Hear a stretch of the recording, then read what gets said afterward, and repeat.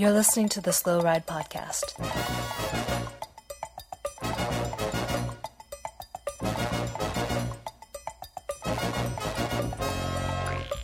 Bikes, advice, and rumors straight from the source.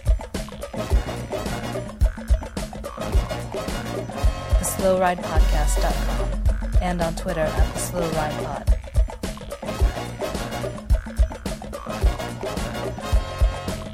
Enjoy the ride.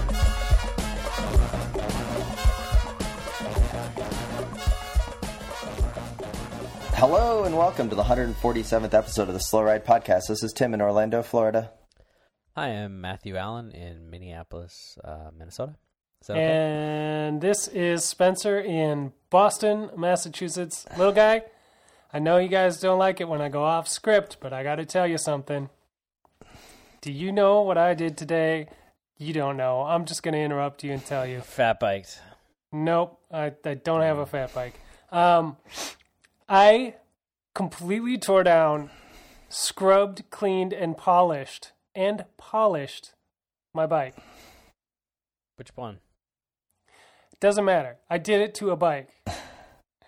Am I now, weird. I need you to answer this, am I now a New England elite, snob cyclist? I mean, you're a New Englander. I don't know if elite is not a word I always throw around. When talking about me or just in general? Yeah, well, kind of in general. Did you lose a bet with Meyerson or something? No. Because I kind of see that would be the sort of thing that he would, I don't know what you would get him to do, but I could see that if he wanted to punish you for losing a bet. It's like a punishment. Reward himself at the same time, he would make you clean one of your bikes. It'd make him so happy, probably. I did live with him for a while, and it was very, very much like a Karate Kid situation where, he has 14 bikes downstairs, and he's like, okay, I need you to go down and polish all the bikes, and you have to go in the up and down, motion with the rag, and if you do it a different way, I'm going to know, and I'm going to be mad at you, and you're going to have to do it again. So he's a big fan of getting the frames polished? Yeah. Oh, yeah. He washes them down after every ride. Probably every day, I would say. That's a very important thing to do. So when you're polishing your frame, Spencer, do you concentrate on the hubs or on the bottom bracket? What's what's the most difficult place for you to clean? You're gonna work from the top down.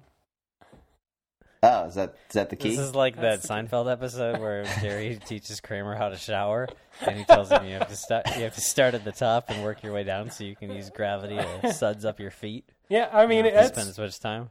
Basically, that's the same principle. Yeah. So I'm assuming, Spencer, because you were cleaning a bicycle today, that you did in fact not ride a bicycle today. Oh no. And little guy, you had a ride, and you and I actually shared something in common this week in our rides. That we got our asses handed to us. That we both got dropped. Now, is there anything more demoralizing than being dropped on a bike ride? Well, I got dropped about 55 times because they kept waiting for me, and then I would get dropped again, almost instantly. So that might have been a little more demoralizing. But it was nice to get out on a ride. But no, there really isn't. It is always the toughest thing when you're like, why can't I do this? I think that's the detriment of road riding to every newbie, is that you do get dropped, and you really got to have some kind of fortitude to continue on, to keep coming back week after week and holding on. Whereas at least mountain biking, people usually are waiting for you at the trail junction because you're only going to be a couple minutes behind at the most. Yeah. Whereas, the road, I mean, I slowly saw that group going away. And I like to think that there was excuses, like a car got in the way, which a car did, but I still got dropped. You know what I mean? And it was, it was purely because I did not have the fitness. And it was a miserable ride home with one other person that got dropped. And, and then you try to find comfort in that one other person that you're riding with, oh, hey, we'll catch them. Let's keep up. We'll keep up the hard work. And they're just like, yeah, we can do it. And then about 30 seconds later, you're both like, screw it. Yeah, let's just try to keep it above 20. All right. Work together to each other. I had forgotten about, one, road rides are hard in a group of any size. It goes really fast, and that's painful. It's a lot different than riding on your own. But two, I forgot about the pure joy of getting out into the country onto some nice roads and just getting yelled at by dickheads in cars for no apparent reason. Really miss that. It's just really great. Trump voters and trucks and rich dickheads and Audis is really great. So cruising around Wayzata, always a good time. Sounds like it.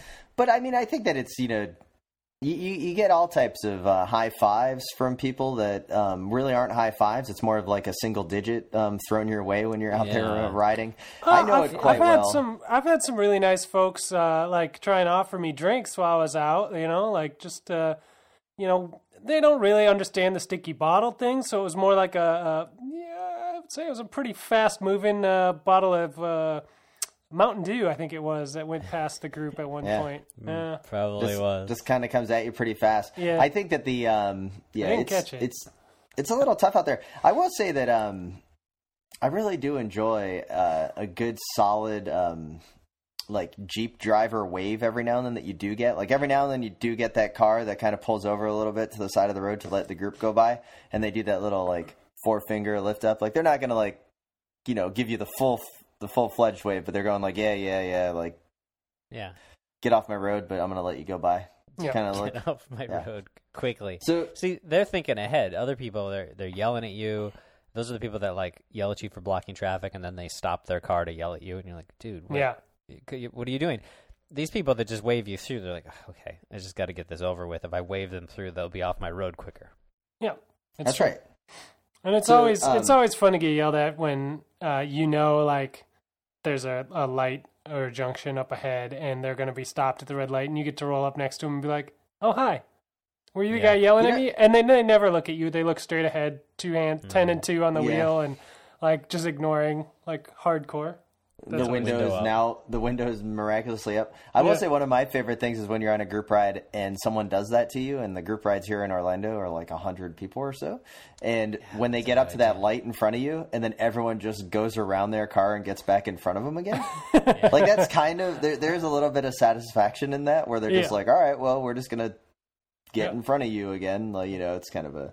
That's easy for you with 100 people. I mean, I was on a ride with 3 people. I think we passed a ride that had like 8 people at one point. That was the biggest group ride we saw. So, it's not the same. When I was on the ride, I heard someone talking about a technical device that I didn't really understand. I was hoping you guys could help me out here. Someone was talking about compact cranks. Technical device, huh? All I know about compact cranks is that... you're supposed to have them if you like to go climb in the mountains or something. And then I was wondering why someone would have compact cranks here in Florida. Am I on the right path here? You guys are my bike experts.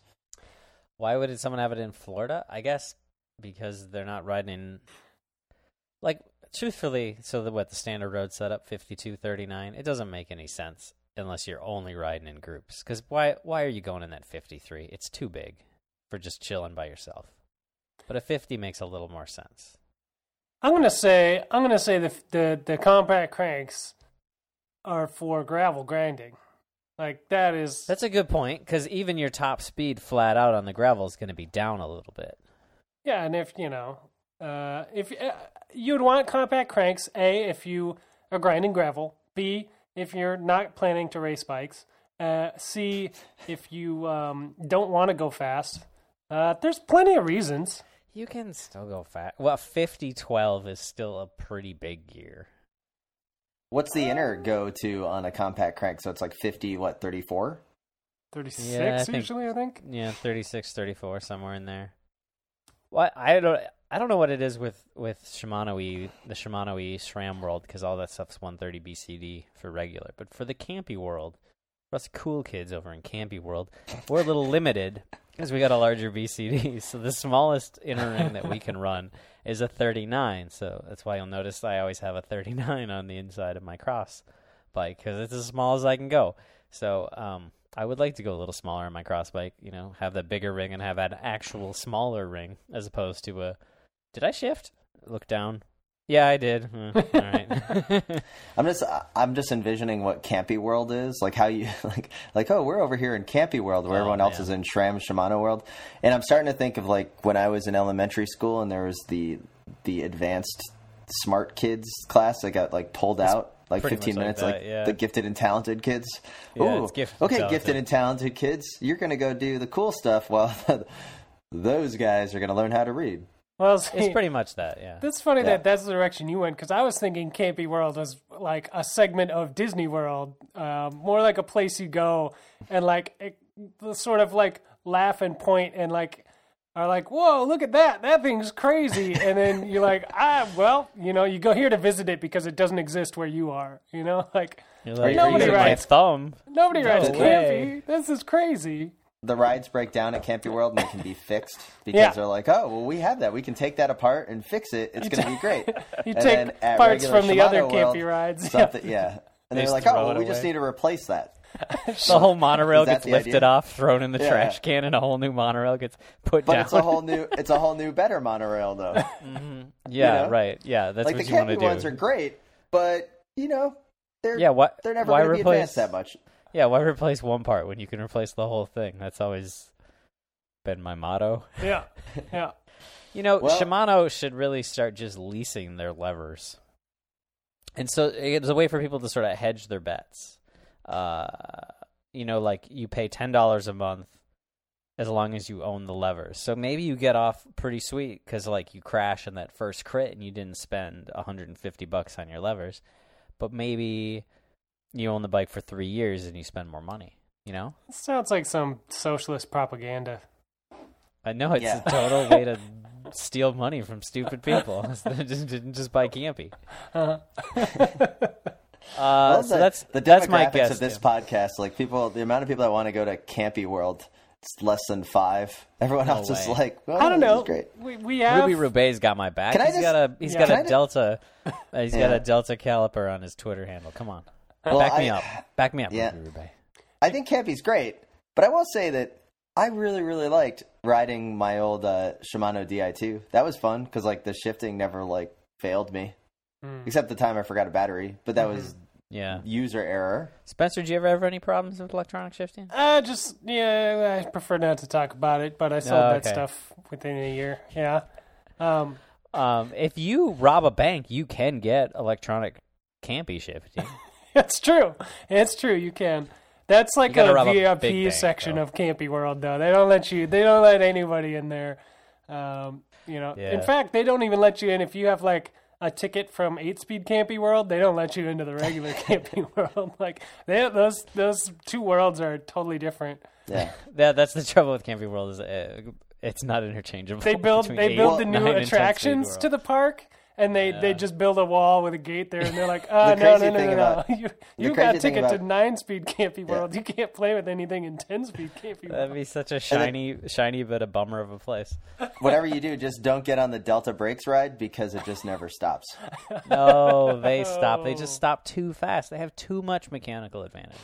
And I read one time a very good article that explained why they were bad brake, which was not that they didn't have enough power. It's that the mechanical advantage increases over the arc of the lever pull as opposed to decreases with most brakes. So you actually get more power as you pull the levers, which you think that's a good idea, but it's not, because then you lock up your brakes and you skid off the road and die, whereas you want to have the most power and then less mechanical advantage, so it slows the bike down. But they're so pretty. They are so pretty. That's the thing. It might be worth it. They're fine brakes. I thought they were fine to use. Yeah. I never felt like I was going to die. I used them in a crit a couple times. I did Opus with it. Well, there you go. so we do have a lot to talk about with actual bike racing. Was there a bike race? Yes, there was, and I want to segue right into it. And of course, I'm talking about the Tour du Cameroon, where Nicodemus Haller of Team Bike Aid took the victory. And little guy, let's talk a little bit about Team Bike Aid and this guy Nicodemus Haller, who's the future of German cycling. Well, here's what I know about him. 1, he's wearing a good kit. 2, he won this bike race. And 3, if you go on Pro Cycling Stats and you look back to his 5-year ago picture, he's got puffy hair. Like, he looks like he just took a shower and his hair's kind of puffy and he looks really young. He's still got kind of puffy hair, but his like first pro team, you're like, that's some puffy hair. This Bike Aid team, though, that kit is pretty sick. Yeah, this kit is incredible. How have I This not one- seen this before? This may be 'Cause one of the better kits like- I've seen. It's like third division, probably. There's some good kits. If you Okay, so scroll they're- around pro cycling stats and just click on random lower category races, Yeah. there's some interesting kits that So- that go unnoticed. They've I got- highly recommend everyone go on there, take a look for the Bike Aid kit. This is it's almost like a geometric shape pastel, like a blue is the main color here. It's really well done, even for such a boxy Bike Aid logo. Very, very well done. Yeah. It's got shades of Mapei. It does. Hint of does. Mapei, we could call it. And It's, then, yeah. now naturally, everyone thinks that was the race. Everyone wants to talk about that race. But the other race that does deserve mention, of course, is the Trofeo Alfreda Binda of the Women's World Tour, because an American won, and because it is the Women's World Tour race of the weekend, and things have gotten off well for Corinne Riviera, who is a longtime nemesis of the Slow Ride podcast. She beat both Spencer and I in a points race years ago at the Kenosha Velodrome. I wasn't sure Multi-time- why for a second there. She was our nemesis. Multi-time national champion. It was great to see. And gentlemen, I don't know if you saw the picture of the post-up of the I did. finish. Yeah. No. First off, Corinne takes it in a great sprint. The GIFs are floating around the internet. Take a look at it. Leads it from way out. Takes the victory. And when she posts up, she has like the hang loose finger thing going on, right? Not the devil. I guess they're devil horns, but not really. No, they're not the No, devil it's horns. just the thumb and the hang pinky. loose. It's just the hang loose. But what's crazy is Arlena Sierra, who got second of Astana women's cycling team, is also posting up in second place, in a clear second place. This was not like a accidental post up from like she thought she was winning, and then Corinne still threw her bike. Some investigative research shows that she was just really, really stoked to get second place in the race, and also posted up to be like, "Heck yeah, I did it!" Yeah. And well, you're pumped. Yeah. That's what I'm saying. And I saw someone on Twitter was talking about how, I once, gave a old dab when I crossed the finish line in third place at a cross race. And I was like, I've been pretty excited not winning a race, but still coming across like with a little bit of swagger. Man. When I got like sixth place at a road race or something. I would definitely dab if I won a race these days. I think I've only won races on the track, though, so you can't really do anything. It's nerve-wracking to take your hands off the bars on the track. Well, so do you think a dab is coming in the professional peloton, and will it be Peter Sagan who does it when he wins? Probably. Yeah. If something new and amazing is going to happen, Sagan's going to do it.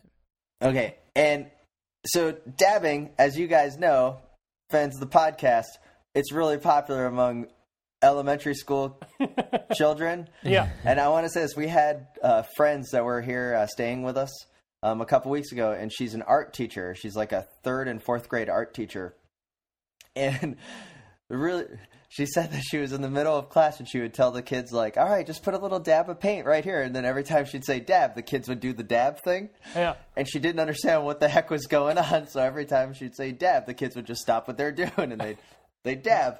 Yeah. And so she goes into the teacher's lounge and was like, what are these kids doing? And they're like, oh, it's a new dance. And that's when you realize how old you are. Yeah. Mm-hmm. So the other big race, speaking of bike throws, Peter Sagan almost crashes out Michael Kwiatkowski and Julian Alaphilippe at the finish of Milan-San Remo. An amazing bike handling skills as Kwiatkowski takes the victory. I thought we were about to see complete carnage at the end of the sprint, but Kwiatkowski takes the win. Peter Sagan reaches over, gives him a good old hearty handshake, a victory salute, and we have another edition of Milan-San Remo for the record books, and I absolutely loved the last 40 kilometers of it. Yeah, it was pretty great. Seeing Sagan attack was pretty amazing. Mm-hmm. I don't know more you can say. It was pretty great. It was a little boring, I thought, until the moment Sagan attacked. Like, I kind of didn't think anyone was going to attack up the last climb. There's nothing on the Cipressa. Like that didn't even. You doing There was it? a few little moves, but nothing serious. No one could make anything stick. It seemed like the pace was pretty high on the climb. Was that just Dumoulin on the front too, just stringing it out? That was Yeah. weird. Did you guys think that was weird? Dumoulin on the front, working so hard, obviously, and whoever the guy from Sky was who was leading the peloton, like a little bit off his wheel, looked was like Luke he was Rowe. just. He looked like he was just nose breathing. That makes me nervous for the classics that are coming because Rowe was just sort of like, "Yeah, I'm keeping you in check, you Grand Tour mountain climbing wizard, you no Yeah. biggie." Yeah, I was worried because last year there was just really no attacks up the Poggio, and it was really kind of a bummer. But then, Sagan hit the front and just turned the screws and Immediately. Dumoulin had been going for like a couple minutes trying to shred everybody, and then Sagan's like, "Okay, let me just show you how to do this," and just drops everybody. It was brutal. It was a pretty sweet move, though, right? I mean, I know you guys, of course, agree with that, but to see the descent, that hairy descent, that makes that this descent. race so amazing. Oh. I still think that the final 40K, the real excitement for a vast majority of us that were on the pirate feeds was finding a feed that did not keep failing us or telling me that I had to upload my Flash or like upgrade my Flash level. So it was exciting to finally find something that worked. And then right after I found that, Peter Sagan goes on the attack. So I was excited to see nothing happen on the Cipressa because I wasn't able to watch it. And then Sagan goes, and man, all hell broke loose. And then I kind of figured once Kwiatkowski was with him that you're like, oh man, Kwiatkowski, this is not some flash in the pan kind of guy. This is a guy that's the former world champion. Like and he had a really good year when he was the world champion 2 years ago. He's having a good year this year. I mean, he had a tough year last year, but man, he has been flying this year. I didn't see it gonna be coming. tough to beat. I gotta say, I didn't see it coming. Like I knew that group was strong, and all three of those dudes were strong, and I wouldn't have been surprised to see any one of those names as the winner at the end of the day. But in that group of three, I was like, well, Sagan's gonna smoke these fools. Yeah. Like, Yeah. there's Did no Sagan way. just find himself? Did he just find himself in a bad position, and Kwiatkowski and Alaphilippe just used him because they were like, "Okay, you're leading this out." He had to do a lot more work. I mean, both those Kwiatkowski took a real pole. Alaphilippe kind of took like a half pole. He looked like he just didn't have it, and that's what it sounded like in post race interviews. Yeah, I don't know. I mean, he was in the position like he always is. Like he has to work too much. So I mean, if he brings anybody with him, he has to do majority of the work. And you know that you're going to get there because Sagan, he seems like from his post race interviews, he seems to be like, yeah, I made the podium. Like like it seems like he at that point is like, you know what? What's going to look awesome? What is going to remind people that I am the coolest cyclist in the world? It's that even if I lose this, I drag these guys to the finish and a breakaway wins for the first time in years. yeah. The thing that people are like, it just can't really happen anymore. It's going to happen because Sagan decides it's going to happen. Yeah. Well, That's true. That's a good way to look at it. But Kwiatkowski beat Sagan last year at the E3, which is next weekend. So, I mean... Is that next weekend after Ghent? Yeah, I think the E3 is next weekend. Yeah.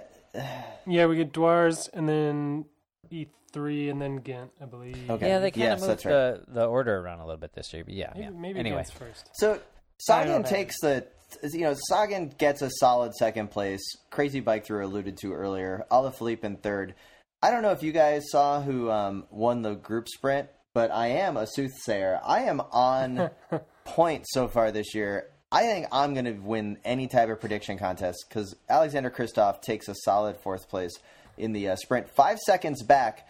I don't know how Roller Derby would have occluded this, or would have adjudicated this gamble on if it was a group sprint or not. I would say it was not a group sprint, which I also predicted. So, wow. I'm pretty sure I'm the winner here. I'm just going to put myself over. All right. Did you guys notice? Tim, I'm just going to cut you off right there. That's fine. I thought it was interesting that, one, you got a quick step rider at the finish, right? Third place, Alaphilippe. You got Kwiatkowski, who came up with quick step and was formerly a quick step rider. And you have Sagan, who had like a tryout for quick step back in the day before he went to Cannondale, and they passed on him. Biggest mistake Quick-Step has ever made. And they are good, obviously, at picking future stars of the sport, because look at that podium. 2 of them at least rode for the team. But all three of those dudes at some point basically came through the Quick-Step feeding system. Quick-Step is the greatest team at picking.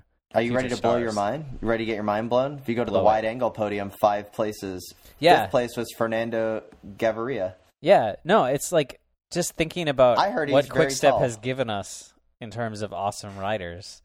It's pretty nuts. So, hats off to Quick-Step.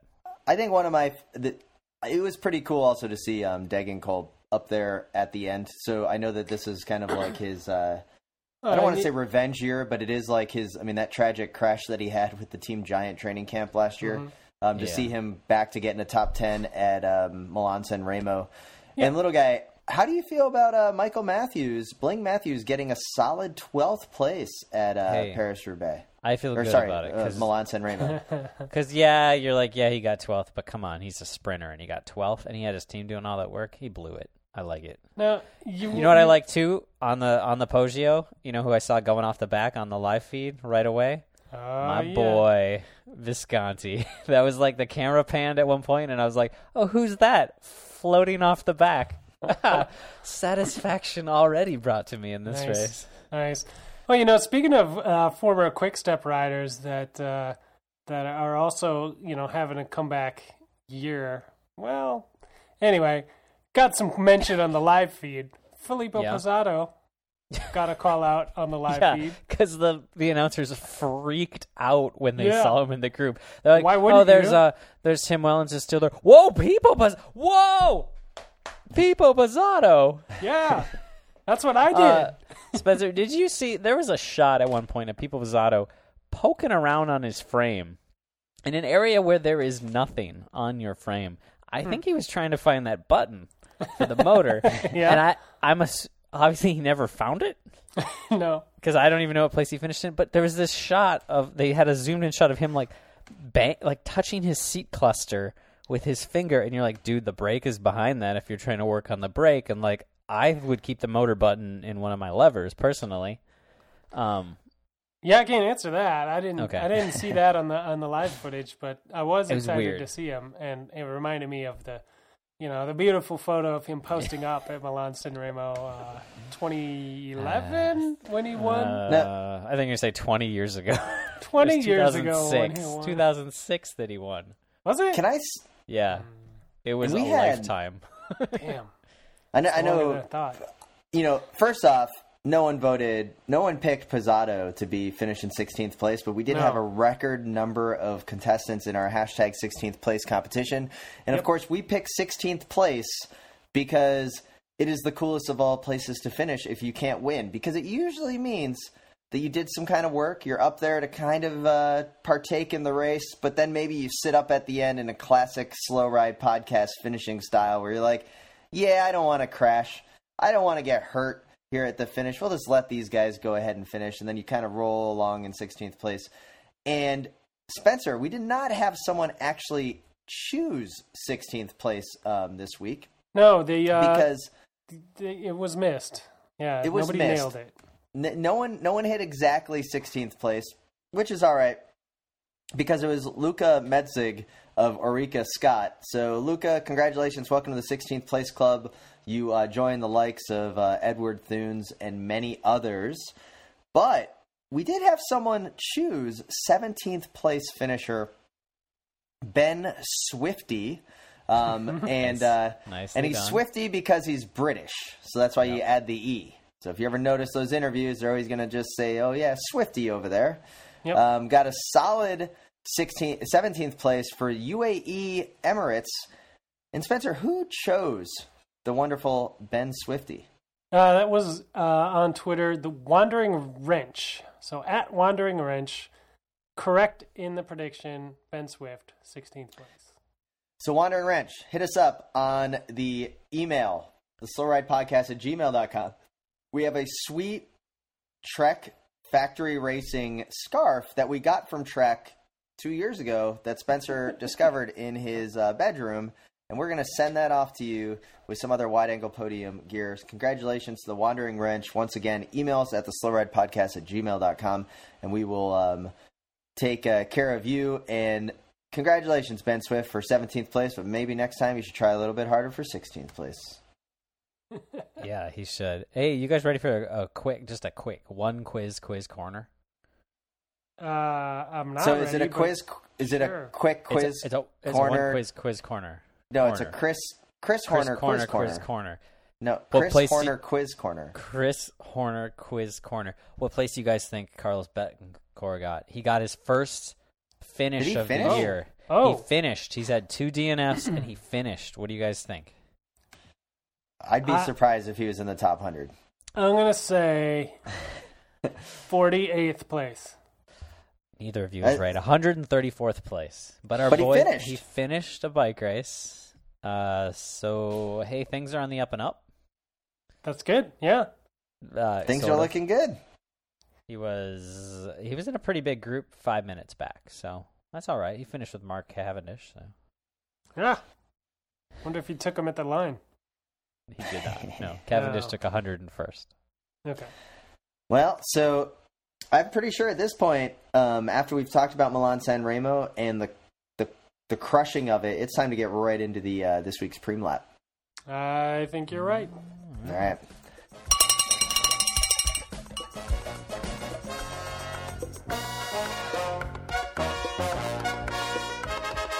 This is Sarah Groff, U.S. Olympian, and this is the Slow Ride Podcast.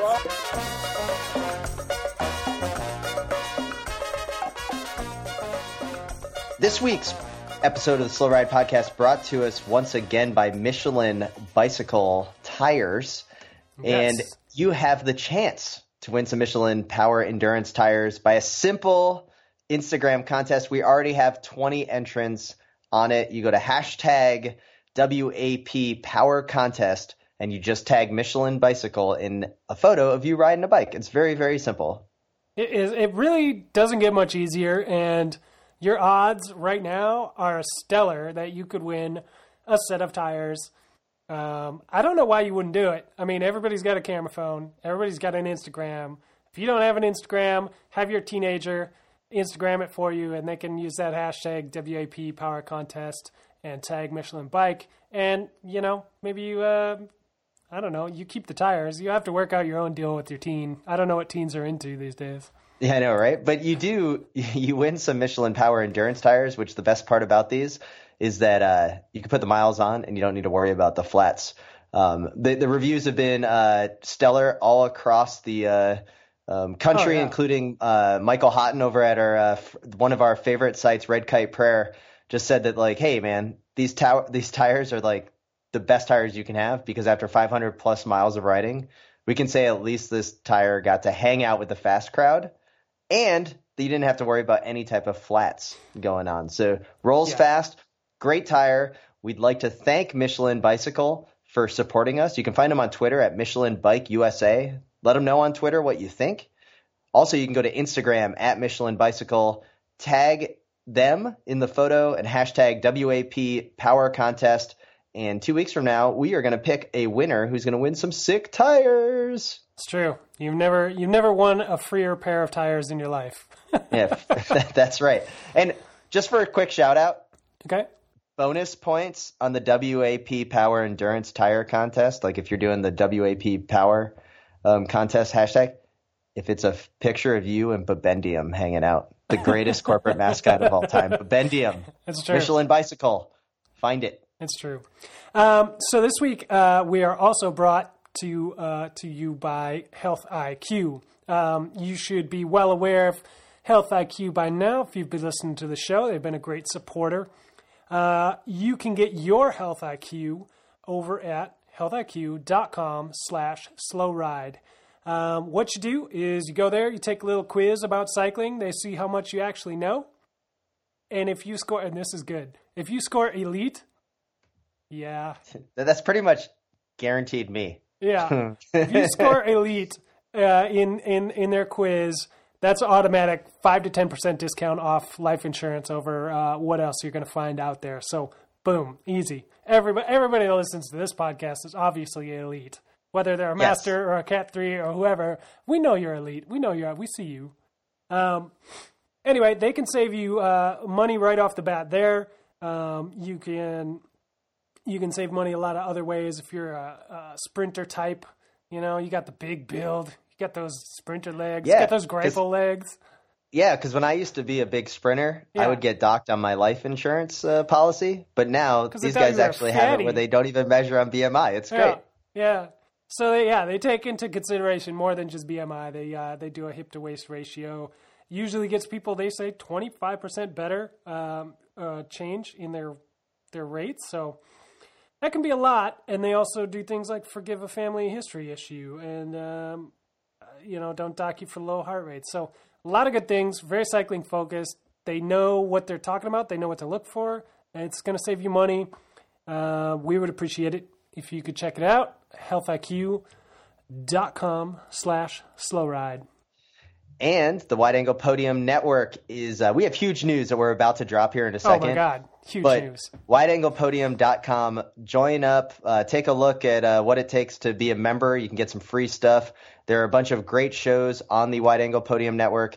We have the Consummate Athlete podcast, the legendary Crosshairs Radio podcast, which has a great episode that is Messenger approved about the classic Premium Rush that just came out. We have the Dirt Field recordings about real life professional bike racing in the U.S., the Honest Bicycle program, Kids Don't Follow, busting out the tunes, the Meyerson line.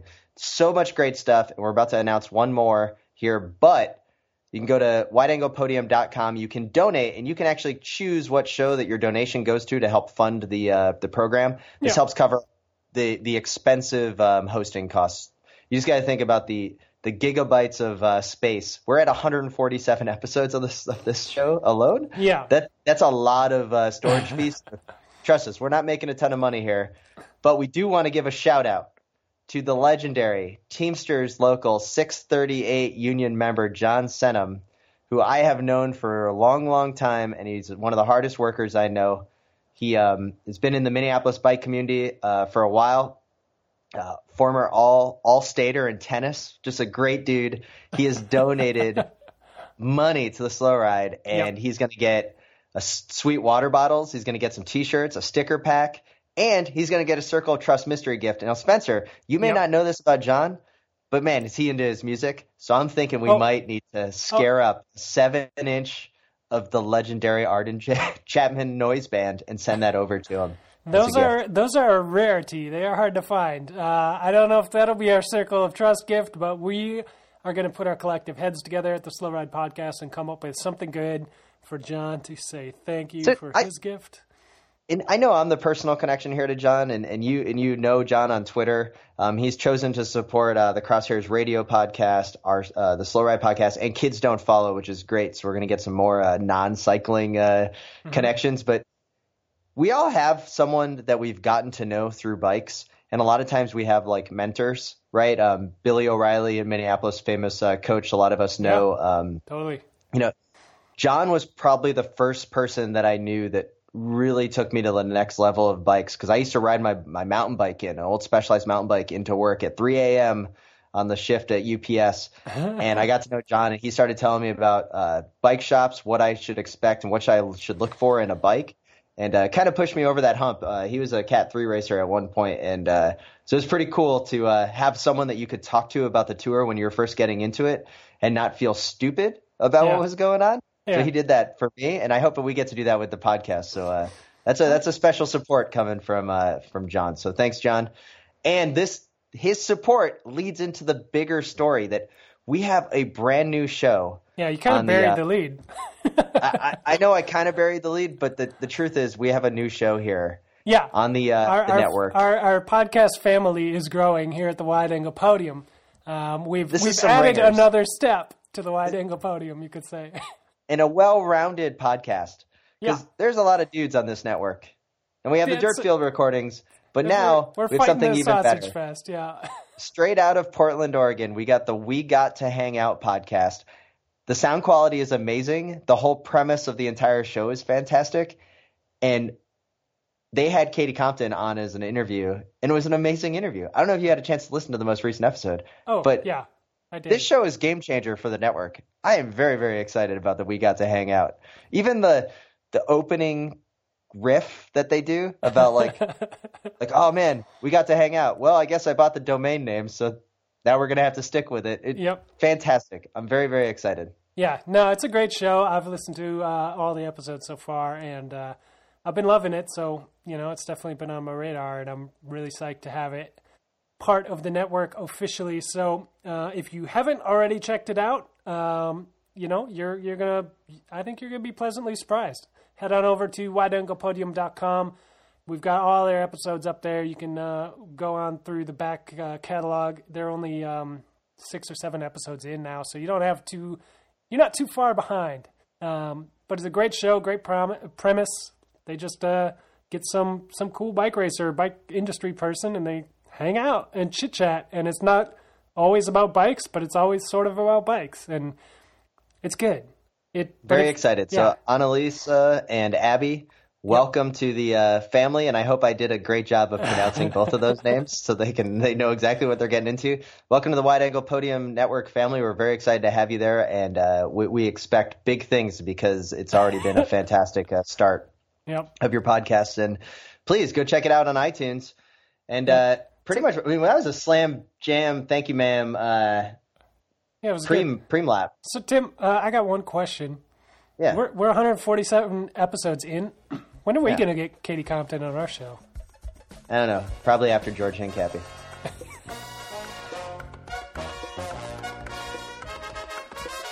For fuck's sake, kid. This is Adam fucking Myosin, and you're listening to the Slow Ride Podcast.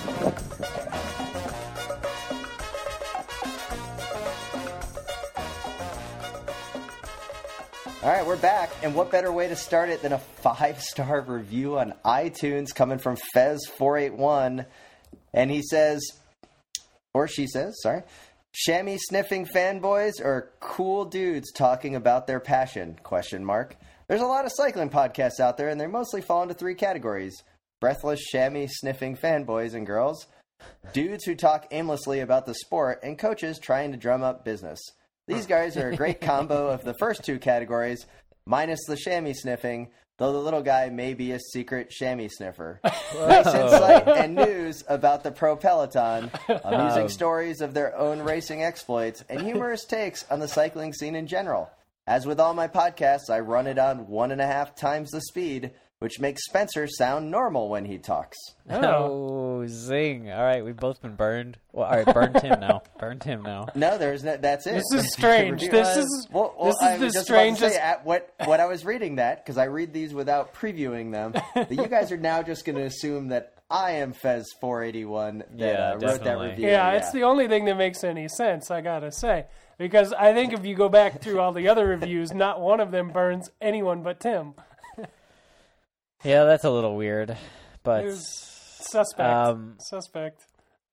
I'm not even sure what that means to be a chamois snifter.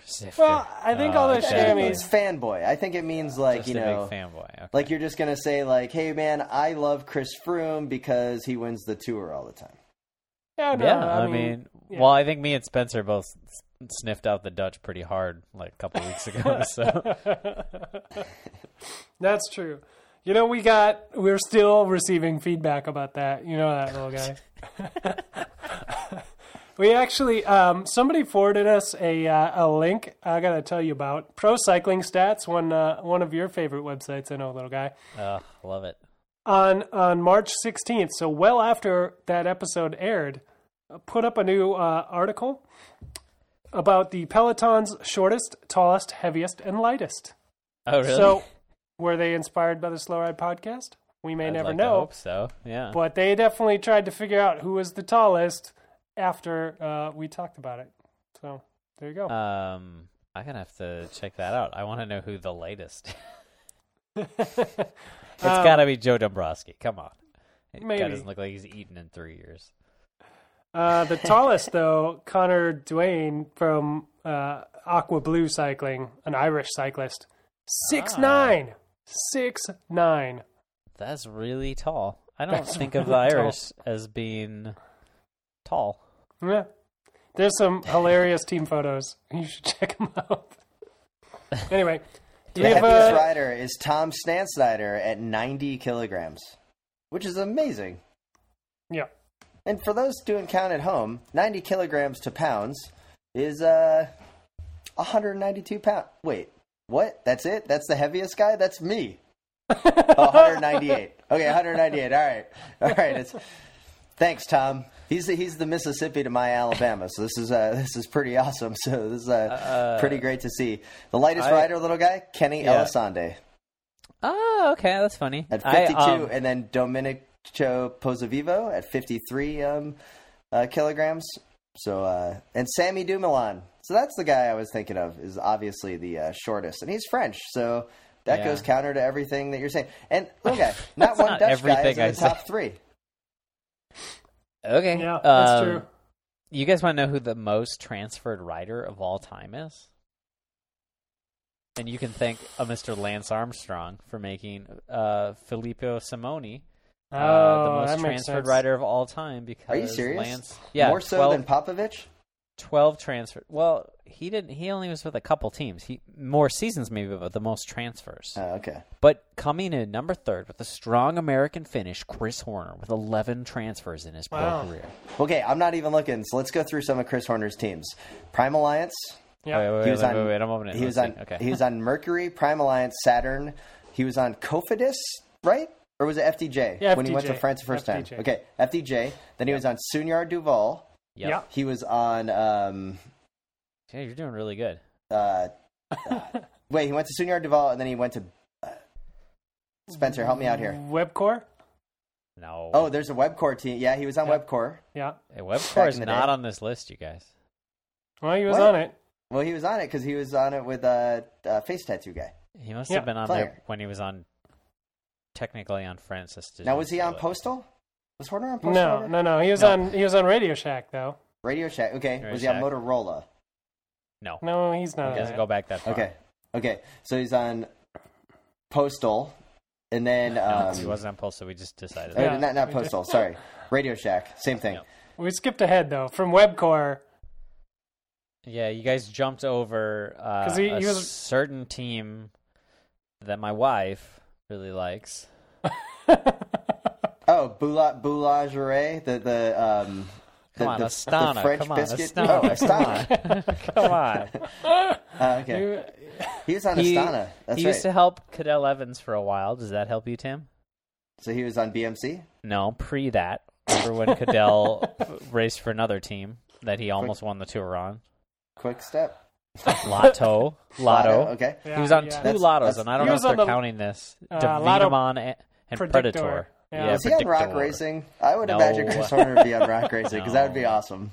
No, but he was on Lupus. We know that. Lupus, Oh, Airgas, Lupus and Airgas. and Lamprey. Don't remember He was about on Lamprey? Lamprey? Yeah, he was on Yeah, Lamprey. for remember he years. raced the tour when he was sick and stuff, and then they Man. took him off of that was fun. the Volta. He Jesus. was on a lot of teams that were the same team but then changed. Like he was Yeah. on Davitamon Lotto, but then he was on Predictor Lotto, and then he was on Astana, and then Astana Pro Team, and then like Radio Shack, but then it became Radio Shack Nissan, and then Radio Shack Leopard. So lots of like strange interchangings at the same time. And that's been your Chris Horner corner. Very good. Very good. We need to figure out how many teams Hincap he's been on, but I think it's only one. I think it's 2. Hey, No, 3. I'm 4. looking at It's 4. I'm looking at Mario Cipollini's pro cycling stats, and this alludes to something that I brought up on my Instagram the other day. Okay. So they go through like all of his teams, like Del Tongo. When he first started, I didn't even know that team existed. But then he was in Mercatone Uno, and then he was on Seiko forever, Aqua Saponi, and then Domino Vacanze, and then he went to Liquigas. Then he took a nice 3-year gap, and then they don't even mention it on Pro Cycling Stats. What team brought him out of retirement in 2008? God, that's and embarrassing. All too often, people forget about the glorious of the 1 week adventure that was the Tour of California and Mario Cipollini racing for Rock Racing, which amazing. He actually finished the. He the did race. well. He even got 3rd place in a sprint in I was Sacramento. going to say, I think he got on a podium in the like stage 1 or 2 or 3 or something like Yeah. that. So pretty impressive. So yeah, let's not forget about that 1 week of glory when Mario Cipollini was on Rock Racing. How much money do you think Michael Ball had to give Mario Cipollini to come out of retirement? Apparently, well, he could promise whatever money he wanted. He just couldn't actually deliver it. I bet he just paid him in like pre-washed denim. So we got pre-washed denim. Nice. We got a nice email from Ruby Roubaix, and he says, "Hey guys, in the next few years, some of our favorite riders will be reaching the end of their cycling careers." And he saw that Manuel Quinziato just got his master's degree in law, and after retirement, clearly intends to be a criminal defense attorney. And he gave a photo of Manuel with graduation with his Juris Doctor, certificate there. And he was talking about.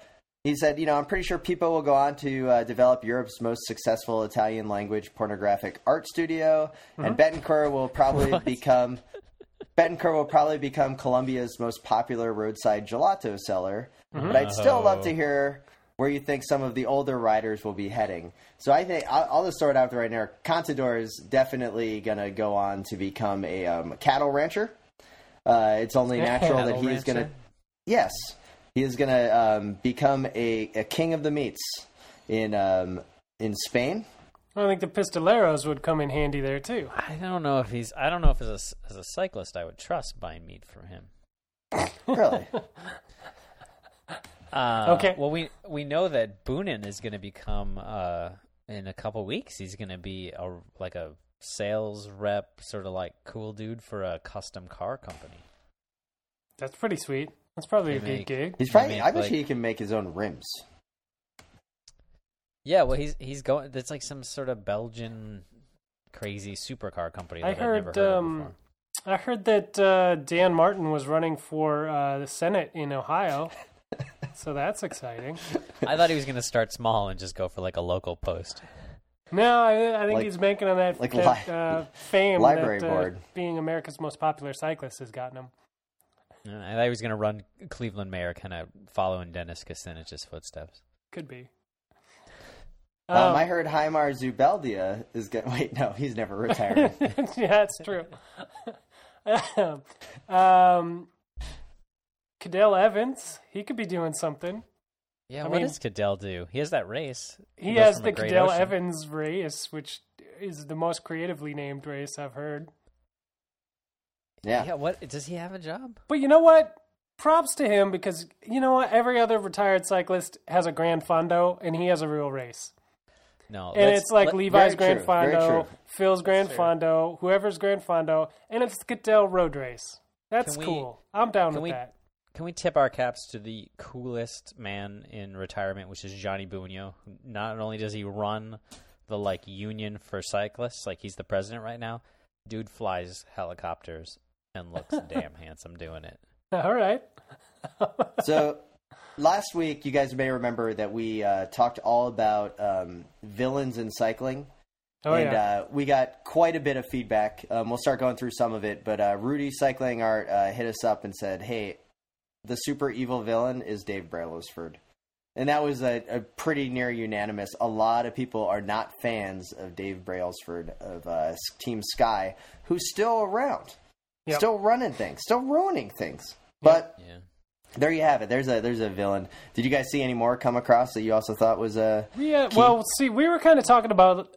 Well, maybe we didn't specify. I don't remember, but I think we were all thinking Grand Tour type of, heroes and villains and whatnot. But a lot of votes for Cavendish actually coming through as the sprinter side of things. So right, there was a kind of cruel. Now Cavendish, I kind of have warmed up to him a little bit, to be perfectly honest. Is that it's that classic, he's mature now. It won me over, like how they redo that story all the time, right? Yeah. Just because he hasn't done anything really dumb, that you're like, maybe he's not that bad. And then you start listening to him, and he's like, he's kind of funny. Yeah, he's a little stuck up, but, who isn't? Yeah. And so that's kind of fallen in. We also got a lot, little guys, you'll be happy to know, there's a lot of Bling Matthews votes for villain in cycling. So, do you guys think, I was thinking about this in terms of greatest villain teams of all time, and I was going to nominate the Guy Wiss Gay Swiss. I don't know how you're supposed to say it. Ballon team. I'm going to say the 1994 edition because not only do you have Berzin, who is a huge doper, you got Moreno Argentin, who always seemed like a total dickhead and a total cheat. And you've got Johnny Furlone, another guy who is super good with drugs, and Petri Ergamov, another guy who also... Oh, and Bjarni Reese. Come on, that is a doper's, like... Those guys basically showed everybody else that they needed to get on that EPO train. I mean, if you're picking teams from anywhere in history, like, I gotta think the aforementioned Rock Racing is giving anybody a run for their money. Rock Racing may be the most... Because it was full of villains. It was, but what I'm saying about this team is they showed everybody. Some people were probably doing some EPO. Some people were thinking maybe you should do it. This team used the EPO, went straight to Ferrari. They went 1, 2, 3 at what was it, like Ghent or something? They or at Fletch. At Fletch, they broke away at Fletch, rode the entire peloton 1, 2, 3 off their wheel. That's insanity. That race only comes down to a sprint every year. That's insane. Yes, that's the power of true. EPO. That's the power of a villain team. Several votes also came in for Nasir Buhani, Paul Soldo, and then Eric Welsh also hit us up. So Nasir Buhani, I can back that one up. I don't know how you guys feel, but I tried to talk to him. Yeah, I tried to talk to him at Worlds, and he shut me down and was like, "Yeah, I don't speak English," and just walked away. And he said it in a perfect Texan accent or something. Yeah. It was, pretty brutal. Lots of Cav. Derek Lewis was like, "Hey, Cav," and then he also just threw in his tweet that the Dinka people of South Sudan are taller than the Dutch. So yeah, we're still getting the hate from that one. So thanks, little guy. It's statistically true that as a nation they are the tallest. But Ruby Roubaix continues to come from the Dinka people a nation, or is this like a group of people that live within another nation? So maybe that's think it's where a group. I'm okay, yeah, maybe that's what it is. But Ruby Roubaix probably hit it out of the park with the most factual of them all, and he said, "Hey, on a serious note, the biggest villain in cycling is actually Sheikh Fasil bin Hamid Al Khalifi, the owner of the Bahrain Merida cycling team, who has a litany of human rights violations that cannot go forgotten." So there you have it. The villains of cycling, they're around us, but it also makes the sport that much more exciting for us to watch and for who to cheer against. Yeah, absolutely. So, man, hello, guy. Yeah, it was. We just got another. Stephanie B was hitting us up about the Dutch people not being the tallest in the Twitter as well. That one just came across. God. So yeah, thanks for that. Okay, right, let's see here. What'd she say? Oh, just. You just wanted to tell me that she said something, but not what she said. Okay. Hey guys, Christopher San Martino hits us up. Love your podcast, playful tips on cycling, fashion, and etiquette. I have to say, Spencer, like Spencer, I do not always shout out on your left when overtaking, as sometimes a startled cyclist ahead of me veers to the left in front of me. I think you need to assess the rider's experience level. Are they riding a Walmart bike, cargo shorts, sandals, and backwards baseball cap? Or are they kitted out in a Rafa, Stratus Swarks? Either way, one may veer in front of you, but the S-Works guy will yell at you for not announcing on the left. Usually, if there's no traffic, I just pass in the middle of the road, waving as I go by, of course. Keep up the banter, Chris. And he also included a sweet picture of his Klein Pulse comp, all dirtied up with, wants us to critique it later. But I think I'm kind of with Chris a little bit here, is that I also do a little bit of assessing of if I'm going to say on your left or not. I do find myself going a little bit wide when I'm passing someone and then giving them a good old hearty hello or hope all is well, and I give them a little bit of that Harley Davidson wave. You guys? Yep. Yeah, I think that's pretty fair. That's a pretty good way to do it because, it's weird. It's like when you say on your left, people who aren't maybe expecting it, it's like they just hear the word left and then immediately drift left. I don't know what the tractor beam thing is with that. It is a tractor beam. Man, it's sometimes much safer to just be like, well, I'll be by before they even know what's going on. It's fine. Whatever. Yeah. Just sort of jump them quick. Yeah, you try to be nice about it and be like, how's it going? Or like, hey, give them a little wave and you're good to go. And as alluded to earlier, in the world of bike racing, we do have Dwarves coming up on Wednesday, I believe, and then you have E3 and then Ghent Wevelgem coming up here to round out the month before. Oh, wait, sorry, Joey Martin Stage Race also starts next week. Uh-huh. This is fun. the best. We're in the best moment of cycling right now. It's guys. true. We're It's It true. is pretty good. firmly into the meat of this potato sandwich. Yes. That's what it is, And right? Meat and potato sandwich. Did you see the guy from Cannondale that was doing the live tweeting, the Dan Yeah, Craven It tweeting, was talking about Tom's- going back? Tom Skunes, yeah. Yeah.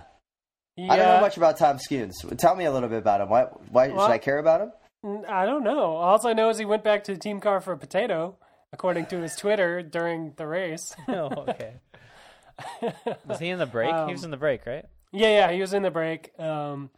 So we made some gifs of the race while it was happening. I put up a nice one of him at the front of the break before they were getting caught with the caption that he was making the tater tots, which I thought was a pretty nice play off of his tweet from earlier. So. He's from Latvia. Here's the thing: if you start typing his name into the Pro Cycling Stats search engine and you just put Tom and then SK like I did because I didn't know how to spell his name, Pro Cycling Stats, it comes up SKUJI and then 2 question marks. Like they didn't even know how to spell it. It's a bit of a mess. They're like, that's how people usually search for it is good question mark. Yep. Yeah, Yeah, he had a He's good from day. Latvia. Yeah, Gotta say. I guess he's been around for a little while. Didn't know much Yeah. about him. I would think that the Latvia national championship jersey could be pretty awesome because the colors of that flag are pretty badass. So, yeah. Tommy, go do A something. lot of those teams listed as his pro team are not actually. They're like Tom's, if you're basically listening, elite amateur teams. we're gonna need you to go win that jersey. Yeah, go win that. All right. Do you guys have anything else you want to talk about on this week's episode of the Slow Ride Podcast? No? We'd like to thank you for listening to the Slow Ride Podcast. We'd also like to thank Michelin Tires for sponsoring the Slow Ride Podcast. Make sure you go to their Instagram and you tag Michelin Bicycle. Take a picture of whatever it is, whatever ride you want, and then add hashtag WAP Power Contest, and you have a chance to win some sweet new tires for your whip. So just go do it. It's true. In addition to Michelin, this podcast is also supported by Health IQ. Life insurance company celebrates the health conscious, including cyclists like yourself. So visit healthiq.com/slowride to learn more, get a free quote, check out their FAQs and all that, get your questions answered, and that's how you can help us support healthiq.com/slowride. Support Michelin Bike. Go into that contest. You've got a really good chance of winning some tires right now. I know you're out there buying those scratch-off tickets. You got no chance of winning that.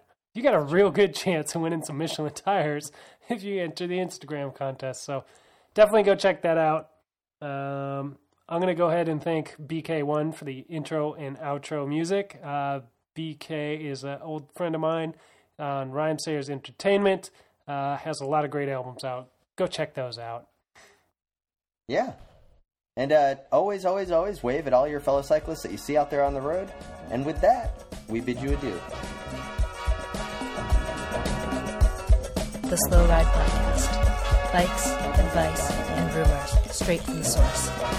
TheSlowRidePodcast.com and on Twitter at TheSlowRidePod.